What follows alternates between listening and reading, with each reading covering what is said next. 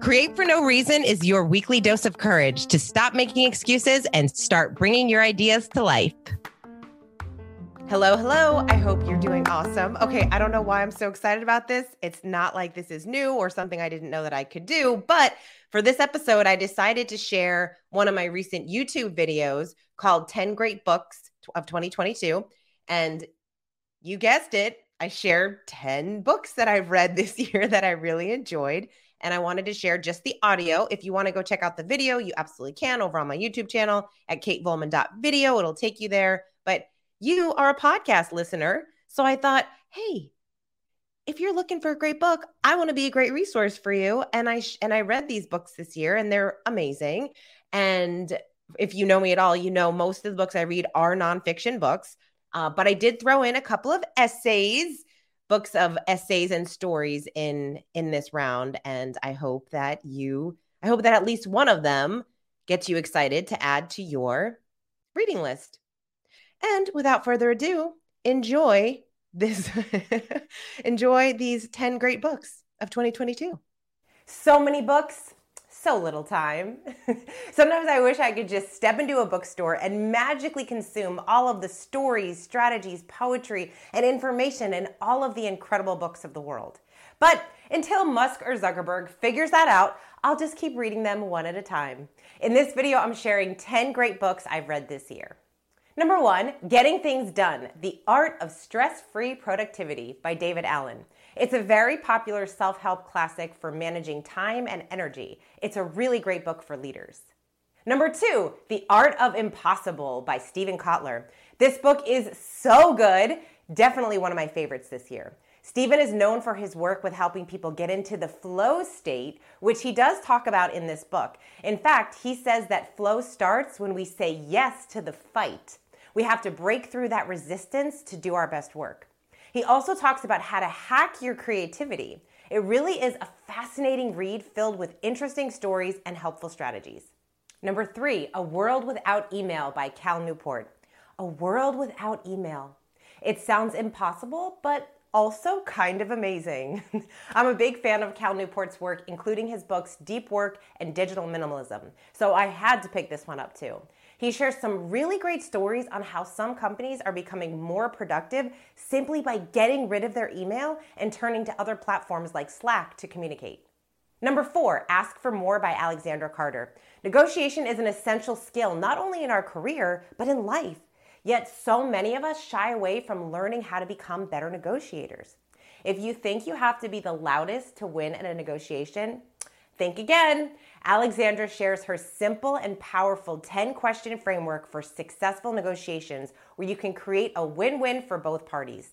I've had the pleasure of chatting with Alexandra, and she is a powerhouse woman who shares great content about stepping into your power and getting what you're worth. So I was thrilled when I found out that she wrote this book. Number 5, The Organized Mind by neuroscientist Daniel Levitin. Our minds are incredible. We are constantly taking in new data every day and making decisions, which oftentimes leads to feelings of information overload. This is one of the reasons we end up forgetting where we put our keys or we miss an appointment. We have a lot going on in life and a lot going on up here. Fortunately, in this book, Daniel shares methods to regain a sense of mastery over the way we organize our homes, workplaces, and time. If you geek out over discovering why we do what we do and how to live a more productive life, you will love this book. Number 6, The Everyday Hero Manifesto by Robin Sharma. This was a book recommended to me by a few people before I finally picked it up, and I'm so glad I did because I really enjoyed it. Robin has mentored billionaires, business titans, professional sports superstars, and other successful individuals for many years. In this book, he shares strategies to help us overcome fear, stop procrastination, and how to execute on your big vision for life. It's definitely one of those books worth reading and rereading, especially when we need that little boost of inspiration. Number 7, Breath by James Nestor. This is a fascinating book about the power of breath.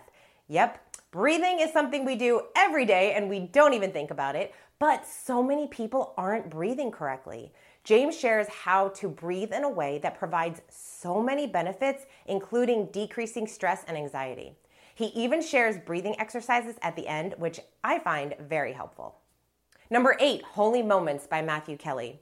In this book, Matthew helps us feel like it is possible to change the world with the simplest acts of kindness. I'm a huge fan of his work in general and have recommended some of his books in other videos because they are truly life-changing. There's something really special about this one. If you want to make an impact in the world, I highly recommend reading Holy Moments. Number 9, The Moth presents Occasional Magic, true stories about defying the impossible. If you like TED Talks, you will definitely enjoy this book. The Moth provides a similar platform where people get up on stage and share their stories and insights. They invited some of their speakers to include their stories in this book. Number 10, I Was Told There'd Be Cake. Such a great title. This is another book of stories. Well, they're actually essays from author Sloane Crosley. This was a recommendation from an extremely talented content creator that I actually interviewed on my podcast. It's a book I normally wouldn't have discovered, but I'm so happy that I did. It's a really fun read, especially if you want to step away from business and personal development books for a little bit, and you just want to be entertained. These are just some of the great books I've read this year. I hope at least one of them sparked your interest and made it onto your reading list. And there you have it. I hope that you enjoyed these books. In fact, I would really love to hear from you. How did that feel? How was the feel of this episode? Because again, it's more of a more of a scripted feel than it is when I'm actually talking to you like this. But I thought it would be more like one of the mini episodes that I do. And this is really a mini episode. It's very short. But there are quite a few other videos that I was thinking about doing this with that I think you would really enjoy. Some of the topics we've covered here on the show: perfectionism, imposter syndrome, how to really spark your creativity and do more of what brings you joy, things like that. And so, hey, let me know if you like this, and maybe I'll share more of those episodes and create a few more mini episodes with the videos that I've already done over on YouTube. And again, you can check out my YouTube channel at katevolman.video. But I hope that at least one of these books got you excited to add to your reading list. And if you have a great book recommendation and you want to share it with me, hey, I'm all ears. I love a great book recommendation. And as always, thank you so much for listening. I so appreciate you. And until next time, go create something.